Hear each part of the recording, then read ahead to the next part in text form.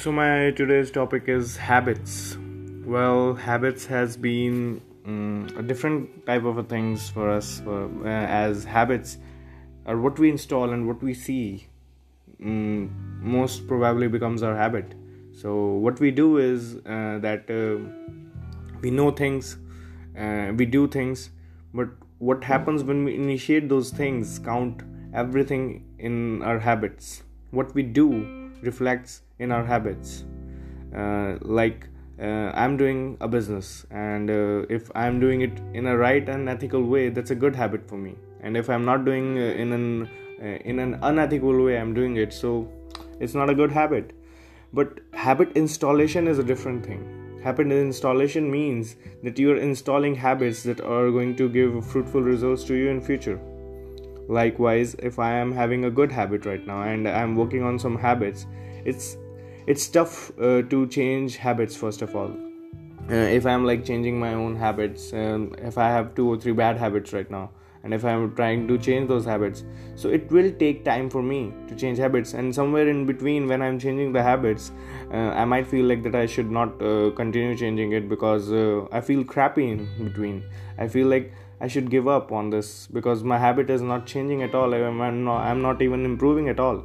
But what happens when we are doing all these installation in ourselves, in our subconscious mind, it takes time to install. But once you reach a 66-day period of installing a habit, then that becomes a permanent habit, and that will absolutely give us fruitful results. So what happens in between is we sometimes think that we can't do it and we can't do that.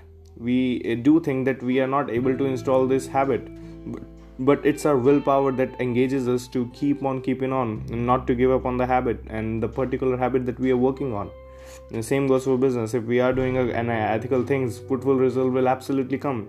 If we are helping others, that fruitful result absolutely come because of the creativity and productivity we are engaging in that. So all in all, if we are having good habits and if we are installing them in a pretty much good manner, so it will absolutely give us fruitful results. Not only that, but also the way we deal with things reflects in our habits. If we are dealing in a polite and a good manner, that means we are having good habits of meditation, we are having good habits of helping others as well.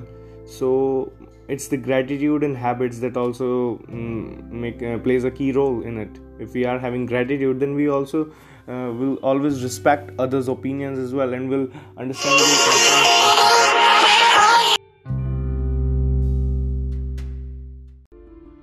Hi guys, welcome to the Rohit Soni Antra Leadership Vision that changed lives.